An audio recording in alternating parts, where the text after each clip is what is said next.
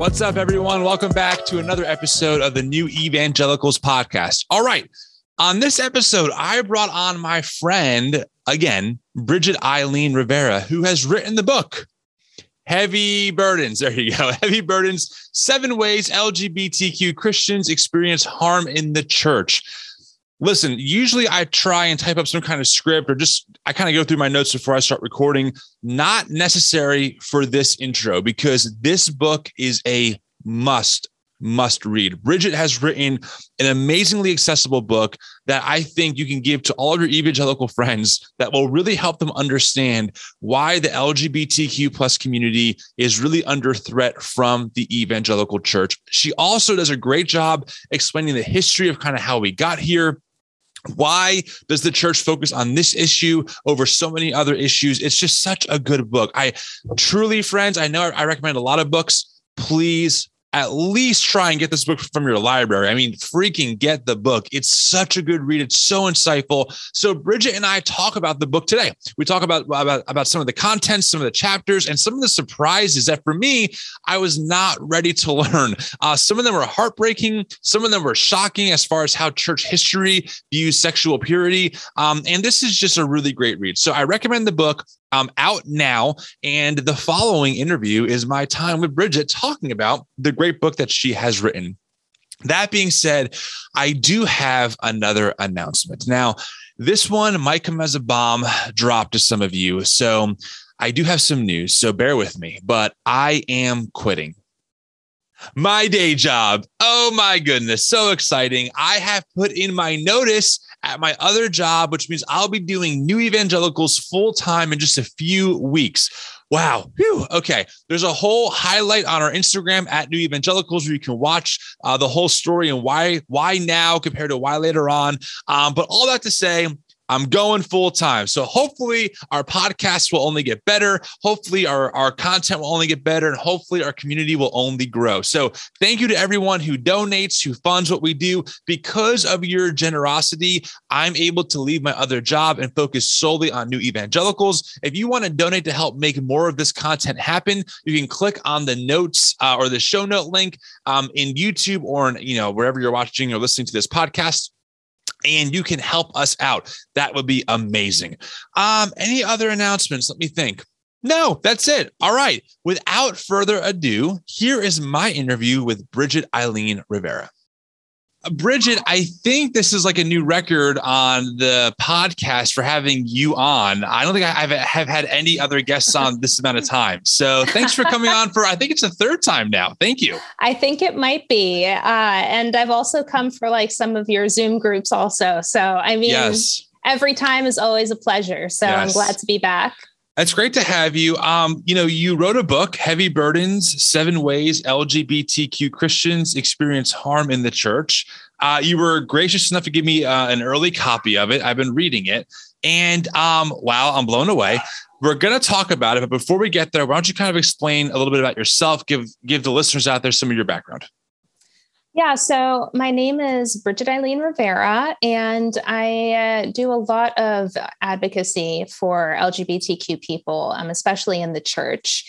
And I guess what I'm trying to do is I'm trying to bring awareness to some of the issues that exist and the impact that it has on queer people in the church, and hopefully make things better, hopefully bring the church to a place where it can be a healthy community for queer people, where queer people can find life instead of the way things are now, which is many queer people find the church to not be a place that is welcoming to the point that many are driven to suicidal thoughts as a result of their experiences. And so I guess my mission is to change that narrative and make the church a healthier place. I'm currently getting my PhD in sociology, and my book that's coming out is called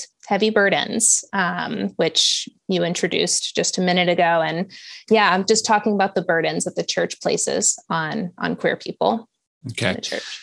Yeah, that's excellent. Like you said, you've done a Zoom group with New Evangelicals where you led it. It was for the queer folks in our community, who I know.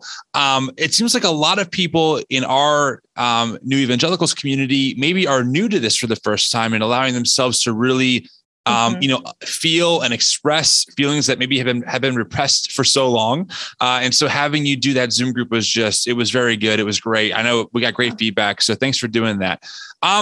Listen, I don't want to give away your whole book. Obviously, people have to go out and buy it to read it, but I'm thinking today is kind of like the trailer. We're going to give people like some sneak peeks on what's inside the book. I've told you this a million times. I'll say it on the record. I really love the book. It's great. It's really accessible. I mean, I'm not a very good reader. I'm not that smart, and being able to read a book and like be engaged for more than like 10 minutes, not checking my phone, that's like an accomplishment, So, I mean, I read it on a plane and I was like, wow, this is great. I have like 2 chapters left. I like in the book how you first give stories in the beginning of every chapter, like an actual, here's a story of someone who experienced this in the church. And I love how in a lot of ways, the book isn't just about the LGBTQ community. You talk about gender, about masculinity and femininity, and how our culture and how our Christian culture puts unnecessary burdens on those things. So I love all of that. Yeah. I want to start here, though. One thing that really struck me, especially reading it more recently, is just how atrociously some of the early and even current evangelical leaders that really have been seen as like pioneers in the white evangelical institution. Jerry Falwell is a big one that comes to mind. What they said about the queer community is just, frankly, it's reprehensible. And the fact that people have gotten away with that, and it's still to this day hasn't even been like addressed. Like, hey, we should be rethinking what we've said in the past. Is shocking. Can you kind of dig in a little bit about how your book talks about that? And in your research, what was it like for you to read this stuff? It had to be shocking. Yeah, it definitely was shocking. I myself didn't realize how bad it was until I started digging into this. Obviously, I had some knowledge that things had been bad during the gay civil rights movement, but I didn't have any real understanding of how far that actually went and the depths that the religious right really went to create this kind of social, cultural, political enemy out of the queer community. And you can read from some of these founding fathers of the conservative movement of the religious right. You mentioned Jerry Falwell, and he just would excoriate gay people, talk outspokenly about how gay people were under God's judgment, how they deserved AIDS. And, you can read other writers who explicitly would use gay people as kind of cultural enemy number one. And they are going to come for you and your children. They're going to molest your children and turn them gay and destroy the culture. And it was this narrative that was created during this time. And the purpose was really very clear. The purpose was to win votes. And you can see it in some of the writing, just very explicit. There's one particular letter that I reference in my book that was written to gain votes against a piece of legislation in California to protect employment rights for gay people. And in this letter, he basically turns this law that is designed to protect gay people from getting fired, turns it into this like assault upon families, and like puts a picture in the letter of a gay guy and is like, look at this man, look at the nail polish on his fingertips and the earring that he's wearing. Do you want this man teaching your children?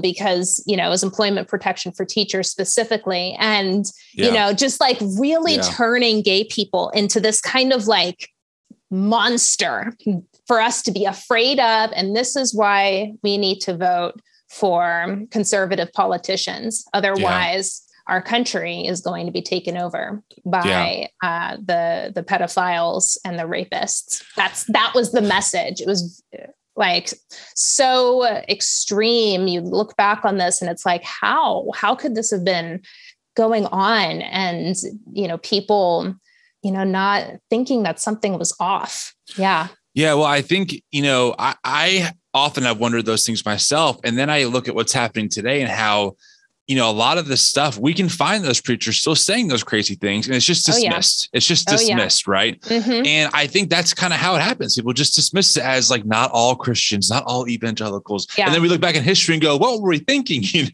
Yep. So I think that's a big part of it. Can you also talk about one of the parts that honestly, like, it really it brought like a lot of emotion out of me was reading about the early AIDS crisis. And how even people who weren't Christian were treating people who had AIDS. Can you kind of summarize that story about the nurse and the mom? And I mean, that it's heartbreaking, but I think people need to understand just how much prejudice really was widespread towards gay people.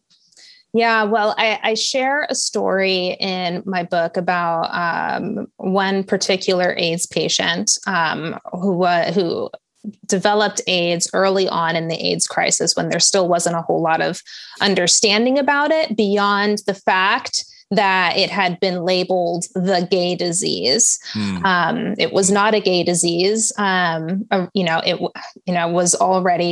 existed already around the world, primarily hitting heterosexual people. But in the United States, it emerged in the gay community first. And so it got labeled a gay disease. And so I share the story of this one particular patient. And he laid alone in a hospital bed by himself, and there was no one there to care for him. And I tell the story of this one woman who found him there. She was at the hospital for a different reason and saw his door and was just curious. So she went inside, found him laying there and couldn't believe that no one was helping him. The nurses weren't even going in to check on him. Yeah. This was how monstrous gay people were to everyone, and just couldn't believe it. And this was down in the Bible Belt. And so she called up his mom, and his mother hung up on her. Yeah. This man, he was a young man, was just dying in this hospital bed in the Bible Belt. No one would come. And the thing about his story is that his story was just repeated over and over and over and over again, of these gay men developing AIDS and dying alone. And no one would even, funeral homes wouldn't even accept their ashes, funeral homes would not accept their bodies. Graveyards would not accept their ashes. And so the one woman who I talk about in my book, she would bury their ashes in her own backyard because she didn't know what else to do with them. She went to church. She asked her, church community if she could set up a support group for the gay community to help them deal with the crisis that was going on. And the pastor responded and said, "You're not talking about bringing those people into the church, are you?" And so, this was what was going on. The woman whose story I talk about is Ruth Coker Burks. And she's, highly regarded within the queer community, but for the most part, most people don't know about her. And most people don't know about how bad the AIDS crisis actually was. One thing that I didn't get to talk about in my book. I had to wind up cutting it because there just wasn't enough space, and it wasn't on topic enough, focused on the church. And so I wind up only just mentioning it briefly, but I wish I could have gone deeper into it, which is that the religious right during this time was so influential that the mindset around AIDS and the gay community influenced entire government administrations. And so the Reagan administration did not deal with AIDS at all. Like, to put that in perspective, that would be equivalent to us suffering the COVID crisis and like our current presidential administrations never even talking about it, never mentioning it, not doing a single thing about it, and just letting people die. And that was the Reagan administration's, like, they just ignored the whole thing. And there was one reporter who would occasionally bring up the AIDS crisis at press conferences to Reagan. Not to Reagan, to Reagan's press secretary. Yeah. And he would bring it up, and every time he brought it up, and you can listen to the recordings, they're available on YouTube, as well as you can search on Google for it. You can listen to the recordings. He'd bring up AIDS. He'd be like, well, what about AIDS? Are we going to address this crisis? And the press secretary would make jokes about it, and the whole room would erupt in laughter. The press secretary would be like, oh, you're talking about the fairies, aren't you? Everybody erupted into laughter. Nobody took it seriously. People thought it was funny that the gay community was dying. And it was across the country that this was going on. And you can really trace it back to the influence that the religious right had on the culture, on politics, on how people really saw the world. And it's just, it's a true tragedy. And, there was a whole generation of gay men that were lost during this time. Gay men, trans people, and, many others that were lost during this time. And it was just an absolute tragedy. No, I mean, thanks for sharing that. I was born in 88. So Reagan was obviously past. I think a lot of our times we're listening to this. And if that was your time, we love you and respect you. Okay. We're not making fun of your age here, obviously. But my point is that I didn't, you just don't know what you don't know. And as I've been kind of more interested in history in general over the past couple of years, reading about some of those stories and having you share stories like that, it is just like, it's shocking, right? Which maybe is a good thing to show like how far we have come. There has been some progress made. Obviously, we have a ways to go. So I'm glad that I'm shocked and not shocked that you're writing this book. I'm shocked at how we used to talk about this. One other thing I wanted to kind of talk on a little bit is backing up even a little bit before that. One thing in your book that I also stuck out to me was even how I'm going to butcher it, so forgive me in advance, but essentially you kind of make the connection of like how the word homosexual ends up in the Bible really is more of a product of our Western modern cultural lens in psychology, more than like an actual word for word translation. Can you kind of give like a little bit of information or talk a little bit more about that? Yeah, well, in order to kind of understand how the word homosexual got into the Bible, you got to kind of go back to Freud. Freud was the person who popularized the use of words like homosexual, heterosexual, and bisexual. He's the one that kind of brought this into the public consciousness. And he had this theory of where homosexuality comes from. And he used it to kind of explain how this, perversion is, actually a product of what he called a rest in the development of a child. And he said that when a child is developing, Yeah. If they develop healthy attachments to both of their parents, then they will develop into a heterosexual. If, as the child is developing, there is something that causes their development to go off track, whether, it's trauma or, something, early sexual experience before they ought to have one, right, or especially some kind of bad relationship with their parent. And their relationship with their parent does not develop in the appropriate way. Yeah. Then they develop into a homosexual. And Freud kind of had this whole explanation for how it develops and for how homosexuality develops. And the whole, process of it was to kind of psychopathologize homosexual people into this group of people that had failed to develop in the proper way that people were supposed to develop. Like heterosexuals were the right kind of people. Homosexuals were perverted. Their development was perverted. It was off. There was something wrong with them. Something went wrong. Right. And this way of thinking about homosexuality just became the way to think about it. It, exploded in popularity overnight until, people really couldn't fathom thinking about it in any other way. Right.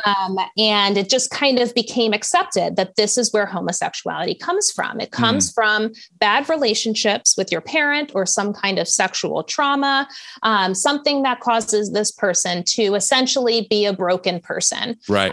They, never actually developed in the correct way. Right. So now they are, a perversion of what people ought to be. And this was it was just kind of what people accepted as the way it was. Right. And so you don't see the word homosexual ever appearing in scripture until this time. And it was during this time that the word homosexual finally appeared in the Bible in the 1940s. Wow. So can we pause here for 1 second? Yeah.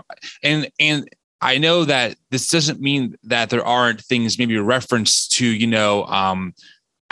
same-sex relationships, to use that terminology. But as far as what we think of, like in the Western cultural sense of someone who's gay or queer, that idea gets put into the Bible in 1946. Well, so is that kind of correct what you're saying? Yeah, you have to understand is that when we think of the word homosexual, that is a very specific concept. It's a very specific way of thinking about human identity that nobody had prior to the 19th century. Like it did not exist. So same-sex relationships existed. Sexual attraction to the same sex existed. Right. But nobody had ever thought of those things as encompassing a homosexual identity. And that's what the word homosexual means. It's referring to an identity. That's how it developed. And so, when you look at the word homosexual, you have to understand that the reason why no one ever referred to, same-sex relationships in this way is because nobody ever thought of this composing a whole identity of who a person is. And that's what Freud did. He composed a whole identity to define a human being and called it homosexual. Right. Then within a couple decades of Freud doing this, in the 1940s, the word homosexual appears in the Bible for a passage in scripture that refers to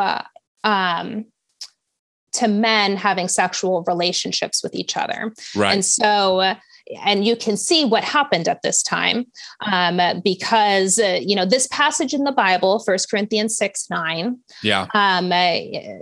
translated literally, 1 Corinthians 6:9 is referring to men who sleep with men. Right. And that is what it says. It does not say homosexual. Right. But after all of this developed, the biblical translators could not look at those words and not see homosexual and not see this as like the identity that the Bible is talking about when it wasn't. It's not talking about that. And when you start to unpack, what the Bible is talking about there, it starts to get a whole lot more complicated than, just pointing the finger and saying, this person is a homosexual. He is defined by, sexual perversion and is condemned by God in the Bible. It's not that simple, but when you stick the word in there, it makes it a whole lot more. It makes it seem like it's simple. Yeah. I think that's exactly right. And, it's one of those things where as you realize this more and more, you realize that like, wow, okay.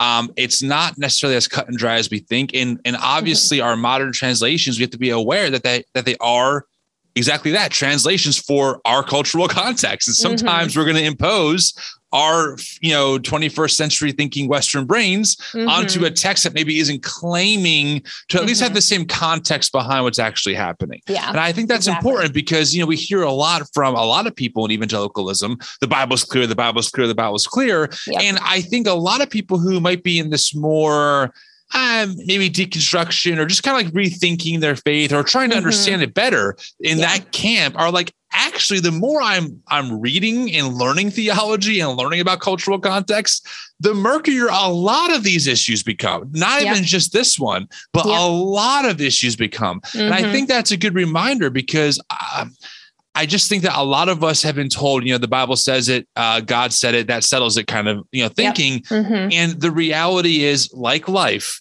it's just not that cut and dry. So I appreciate you kind of, I know that you really dig into that in your book. I think there's a whole chapter or two devoted to it. So we can just give people the tease right here and let them go ahead and read. But I did find that part very helpful to at least have better shelf space for some of this stuff. Right. Of like, okay, so yes, in a way, the Bible does refer to, two men having sexual relations together, but that's different than this identity that we're talking about in a Western context. And also, why are they having that relationship? That's important to recognize, and all the other kinds of, things that kind of go into that we just assume the Bible means, 21st century, queerness, I guess.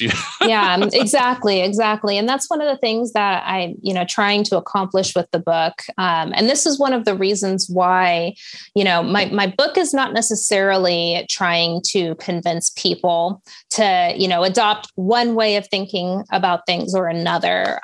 What I'm really hoping to do when it comes to how people think theologically about this issue is to just make things a little bit messier, to like get people to see how complicated this really is.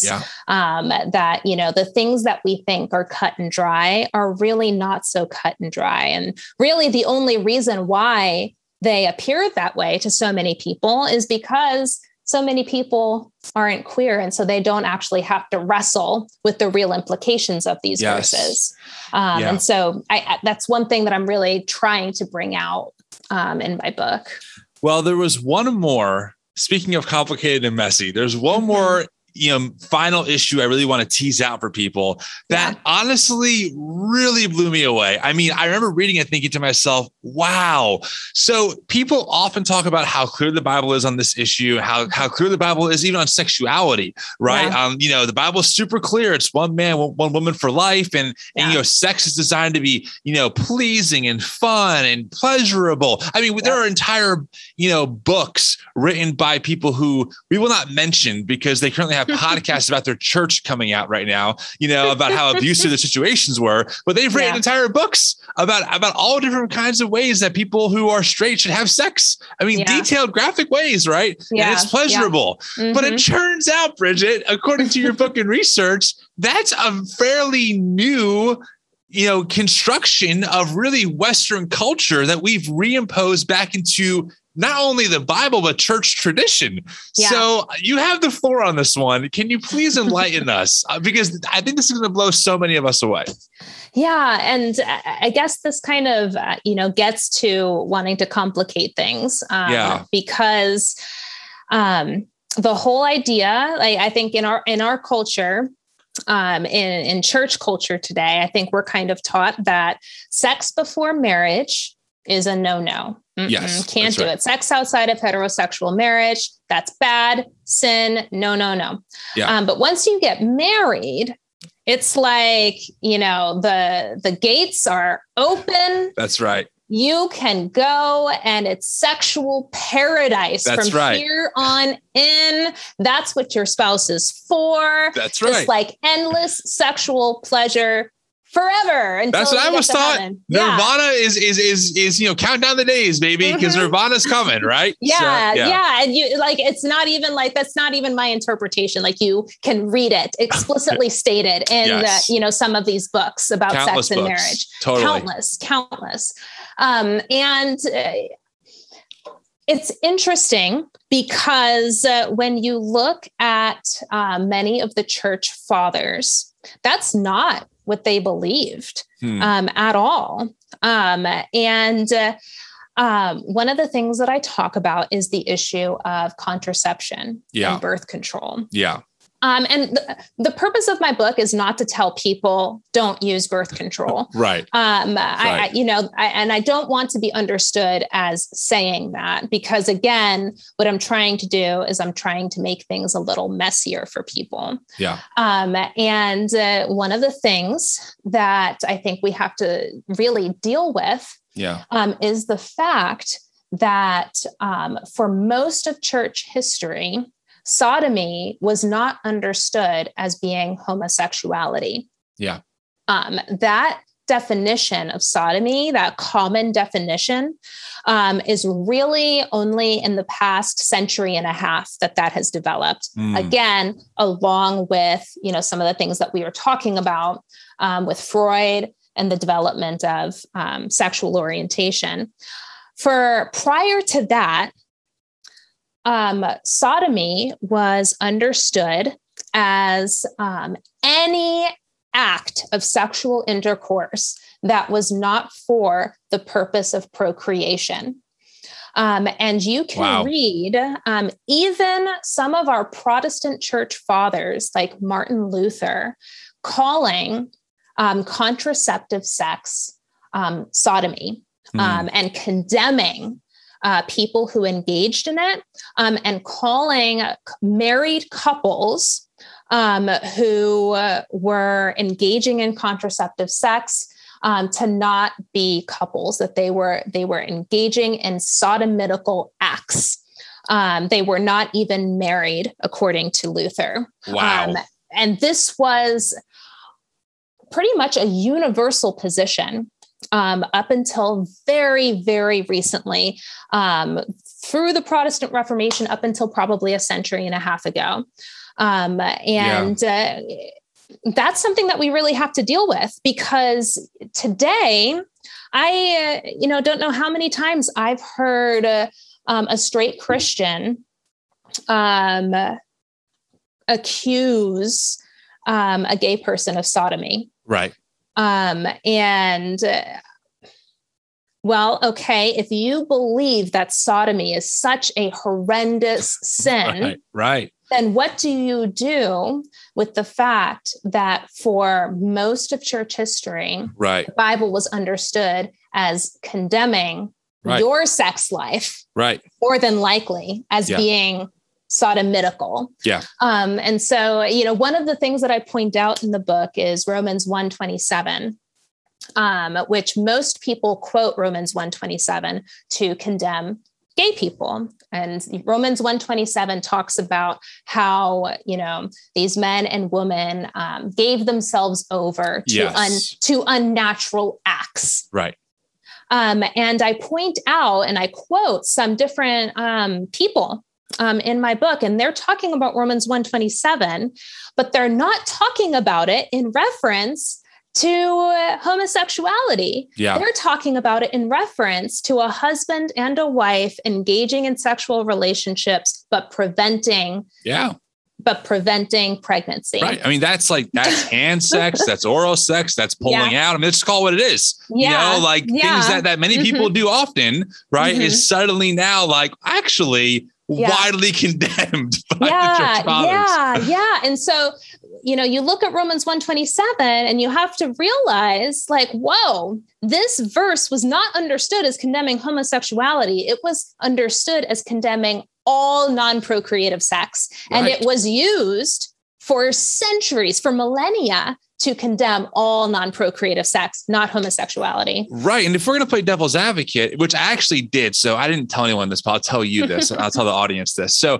a few days ago, sometimes I get people in my DMs who just want to argue a lot. They're kind of trolly, but they're willing to engage. So sometimes I'll kind of play ball, So I wanted to test this theory out because I'm thinking people often say, well, listen, the Bible's clear. And even if you get away from the clobber verses, you have the story of Adam and Eve where God is super clear, right? The first ever marriage, whatever that even means, right? And so one of the things about that, though, is that what's God's command? Be fruitful and multiply, not have enjoyable, fun sex, right? So I was talking to someone about this because the issue, of course, of queerness came up, and I was saying how I'm affirming, and they go to the Bible, and I go, well, how about contraceptives? They go, what do you mean? I said, well, the Bible is very clear. I mean, if we're going to read the Bible is very clear. God's command is for people to be fruitful and multiply. I swear to you, Bridget, I can show you the messages. This person didn't even get that I was trolling them. They could not understand. And then what do? They start appealing to cultural arguments. Well, are you saying wearing a condom is wrong? Well, are you saying this is bad? Sex should be pleasurable. And I said, well, show me where the Bible says that. Show me where the command is. Make sure you have a lot of fun when engaging in sex. It's not there. All you can read is be fruitful and multiply. So I think it's a good experiment to show how, and again, I don't want to bash those people because I understand a lot of them, they think that they mean well, but they can't see the forest from the trees. They can't understand how whenever they use the term, the Bible is clear, how much of today, church history, Martin Luther himself would balk at. I mean, Martin Luther viewed Mary as sinless, for crying out loud. We would call him a heretic for that. So I think there's definitely a very important part of the conversation that we have to realize that biblical interpretation is an ongoing process, and our cultural context, no matter where we live in history, will influence is impacting that. And that's one of the things that I am hoping to kind of show people. And to your point about, the experiment that you did, I think, it really is important to kind of shed a light on that because, what you'll see is you will see people want to, be very hard line on when it comes to any Bible verse that they see as talking about homosexuality. This is what it means. That's final. That's just it. We're not going to look into context. We're not going to figure out, whether or not there's, other interpretations that might mean different things. That's what it says. It's final. But as soon as you start talking about passages that relate to something that impacts their sex life, suddenly it's, but that was during that time. We have to understand it, within our culture today. And let's look deeper at what this word means and that word. And let's contextualize, all of a sudden the Bible is complicated. But when they're talking about something that doesn't impact them, like homosexuality, now the Bible is clear. And it's okay, that's a double standard. Totally. What actually is the right way to approach scripture now? Because you have two ways of approaching it, and you don't even see. That's exactly right. And I also found another one that I'll put it this way. What was convincing for me back even years ago, the first seeds of that idea being planted of wait a second, something isn't completely correct here, was when I realized that obviously, nowadays we know that slave owners in America were evil, vile people for owning other people, but realizing that they used the Bible quite articulately and in complicated ways. They had their theologies and they had their verses. Look, guys, Paul says, slave, obey your masters. That's proof number one. Then you had the whole, I think it's Ham, from Noah's Ark and this, they had all their complicated theologies worked out of why the Bible supports it. We look back now, 100 years later, and we go, what were they thinking? Right. Yeah. And now as well, if you tell people, well, the Bible supports slavery, they do the same exact thing. No. Understand the cultural context. So why in almost every issue, whether it's women in leadership, whether it's whatever else, do we should, by the way, contextualize the Bible and understand what's going on. But when it comes to homosexuality, suddenly it's like, no. That one thing is super clear. Like, guys, that's not fair. It's just not. It's not a fair argument. Yeah, exactly. And I think that, what's important to kind of understand and recognizing this is the fact that whenever we approach the Bible, we are always approaching it from within our own culture and within our own context. And that is always impacting how we understand what we're reading. Totally. And so on that level, and this doesn't mean that we can never know God's word and his truth that he has for us. That's not what that means, but it does mean that in pursuing God's truth, we have to pursue it with a level of humility and knowing that our sight is limited. Right. We are viewing it through our own lens, and, we can make a lot of efforts to remove that lens and try to understand, what it's saying when it was written. But we're always going to be limited in those efforts. We can correct for our own cultural position to an extent, but never all the way. And so we have to have a level, excuse me, we have to have a level of humility when we start talking about what we believe the Bible says and how we interpret scripture. And I don't think enough people have that humility.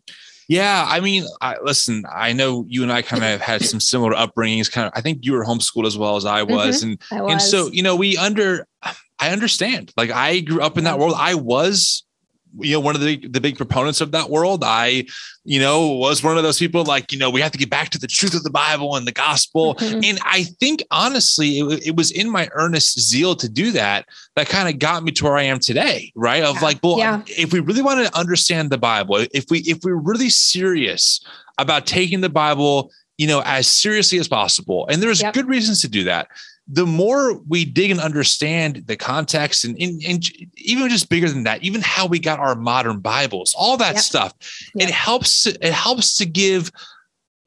think, to sit us in our cultural moment. Yeah. Right. Like I think about Paul when he's writing in the epistles, and you have the story in Acts where he gets the commission together and they're discussing circumcision, which is like mind blowing for the time. Like, wait, is the Holy Spirit expanding outside, to the Gentile now? Like that makes no sense. And I think it's Peter who has the vision of the food, which is symbolic. It's like there's so much happening even there, right? Of this inclusive presence being expanded outward, and you have the same arguments, and you can trace all of that throughout church history. You just can. And so I think it's important that we realize that we're sitting in a cultural moment, and there is still time to repent for the exclusivity we've made this gospel message to be, and start looking at what it means to be more inclusive in all kinds of ways. The queer community, of course, included in that, but in all other kinds of ways as well. Even how we view, like you mentioned in your book, how we view gender and masculine, expression and feminine expression. That has really, stuck with me as well, because I've thought to myself, who says that, blue is a boy's color and pink is a girl's color. And if I paint my nails, why is that considered weird? But if a girl does it, it's not. Like, who makes these rules, right? Like, who makes these rules up? Do you want to kind of maybe talk a little bit about like what it was like researching that for you, and maybe if that changed anything as you were doing the work? Yeah, well, it was really interesting. One of the things that really surprised me was digging into the kind of foundational text of the biblical manhood and womanhood. That's a big one. Movement, written or edited by John Piper and Wayne Grudem. You know, a lot of the, you know, they have aspects that they wrote, and then the rest they edited, oversaw the development of, and Recovering Biblical Manhood and Womanhood. Yes, that was the name of it. I sometimes because Amy Bird wrote Recovering from Biblical Manhood and Womanhood. Gotcha. Which is an excellent book as well. But the original text edited by Piper and Grudem is Recovering Biblical Manhood and Womanhood. And gotcha. So I, dug into that more as a result of writing this book. And one of the things that surprised me was how the writers in this book explicitly relied upon secular cultural messages to defend what they were saying about how men and women ought to look, sound, and act. I talk in my book about how most of these rules that we have for masculinity and femininity are really culturally driven. They're not these objective laws. Right. If someone, doesn't fit that mold, they're not being sinful. They're not rebelling against God. They just don't fit that box. There's nothing wrong with not fitting into the box that, secular culture has made, worldly culture has made. But it's interesting, if you read Recovering Biblical Manhood and Womanhood, they actually use that logic to defend the fact that God has ordained for us to behave in specific ways that our culture demands. Right. And they will say the culture tells us that men look this way, that men act this way. Yeah. Therefore, a godly man ought to look and act those ways. Right. Our culture says that women ought to look this way and act this way. Therefore, a godly woman ought to look and act those ways. Yeah. And it's so interesting. Yeah. My whole life, I was taught by conservative evangelicalism that culture needs to be renewed by the gospel, that we need to be counter-cultural. But when you read Recovering Biblical Manhood and Womanhood, culture is suddenly determinative of gender roles and how we need to meet those expectations of gender, of masculinity. Femininity. And it's so confusing. It doesn't make sense. They would say, no, this is what our culture says. So that's how we have to act in order to, present this correctly to the culture. But, why aren't Christians supposed to challenge the culture? Right. Aren't we supposed to be salt and light in the darkness? Yes. So yeah, it's very confusing and contradictory, ultimately does not help the many people that don't fit these boxes that culture has said we need to fit into. We really need to find ways to think about gender expression in a way that just allows people more freedom to, be who God has made them to be, outside of squeezing them into these very specific ways. I think that's so good. I'm thinking about how that touches on Jesus and John Wayne by Kristen Dumais. It touches on Beth Allison Barr's book, what's it called? The Making of Biblical Womanhood. I think even how it sounds like, I'm not sure if you read Preston Sprinkle's book. I think it's called Embodied. Okay. I haven't read it yet. Well, there's a lot of work that he does, really doing, I think, a good job of exactly what you're saying, explaining how when does culture dictate gender in the sense of whatever it is, or sexuality, even in the way that we perceive it to be, boys play with guns and girls play with Barbies. And if if that's not true, is that okay? Like, is it okay for a guy to wear a dress, for example? Obviously, if I was in ancient Rome, probably yes, it'd be the norm, not wearing jeans and Nikes, right? Yeah. So I think it's a good example of, like you said, how much culture changes, and that's fine. Like, those aren't moral topics; it's just what people do, how they organize. Yeah. But in our specific culture and our evangelical upbringing, it was like, no, girls wear the jean skirts. Boys wear the khaki pants, it's like, and this is how God designed it, when really it's, man, I don't want to sound, too off the rails here, but it's just, in my view, kind of manipulative, like it's a form of spiritual gaslighting that I think is one of the reasons why we're seeing this explosion of people in their late 20s, 30s. Obviously they're older and younger than that too. But it seems like the epicenter is in that like middle to elder millennial phase. I was like, wait, I'm an adult now. I'm married or whatever, I'm in my 30s. I don't have to I have to rethink all of this. I have to rethink all of the stuff I grew up with. And I think a lot of us are realizing that a lot of it, while maybe well-intentioned, was actually very harmful and kind of gave us some weird norms that are not normal. And we need therapy.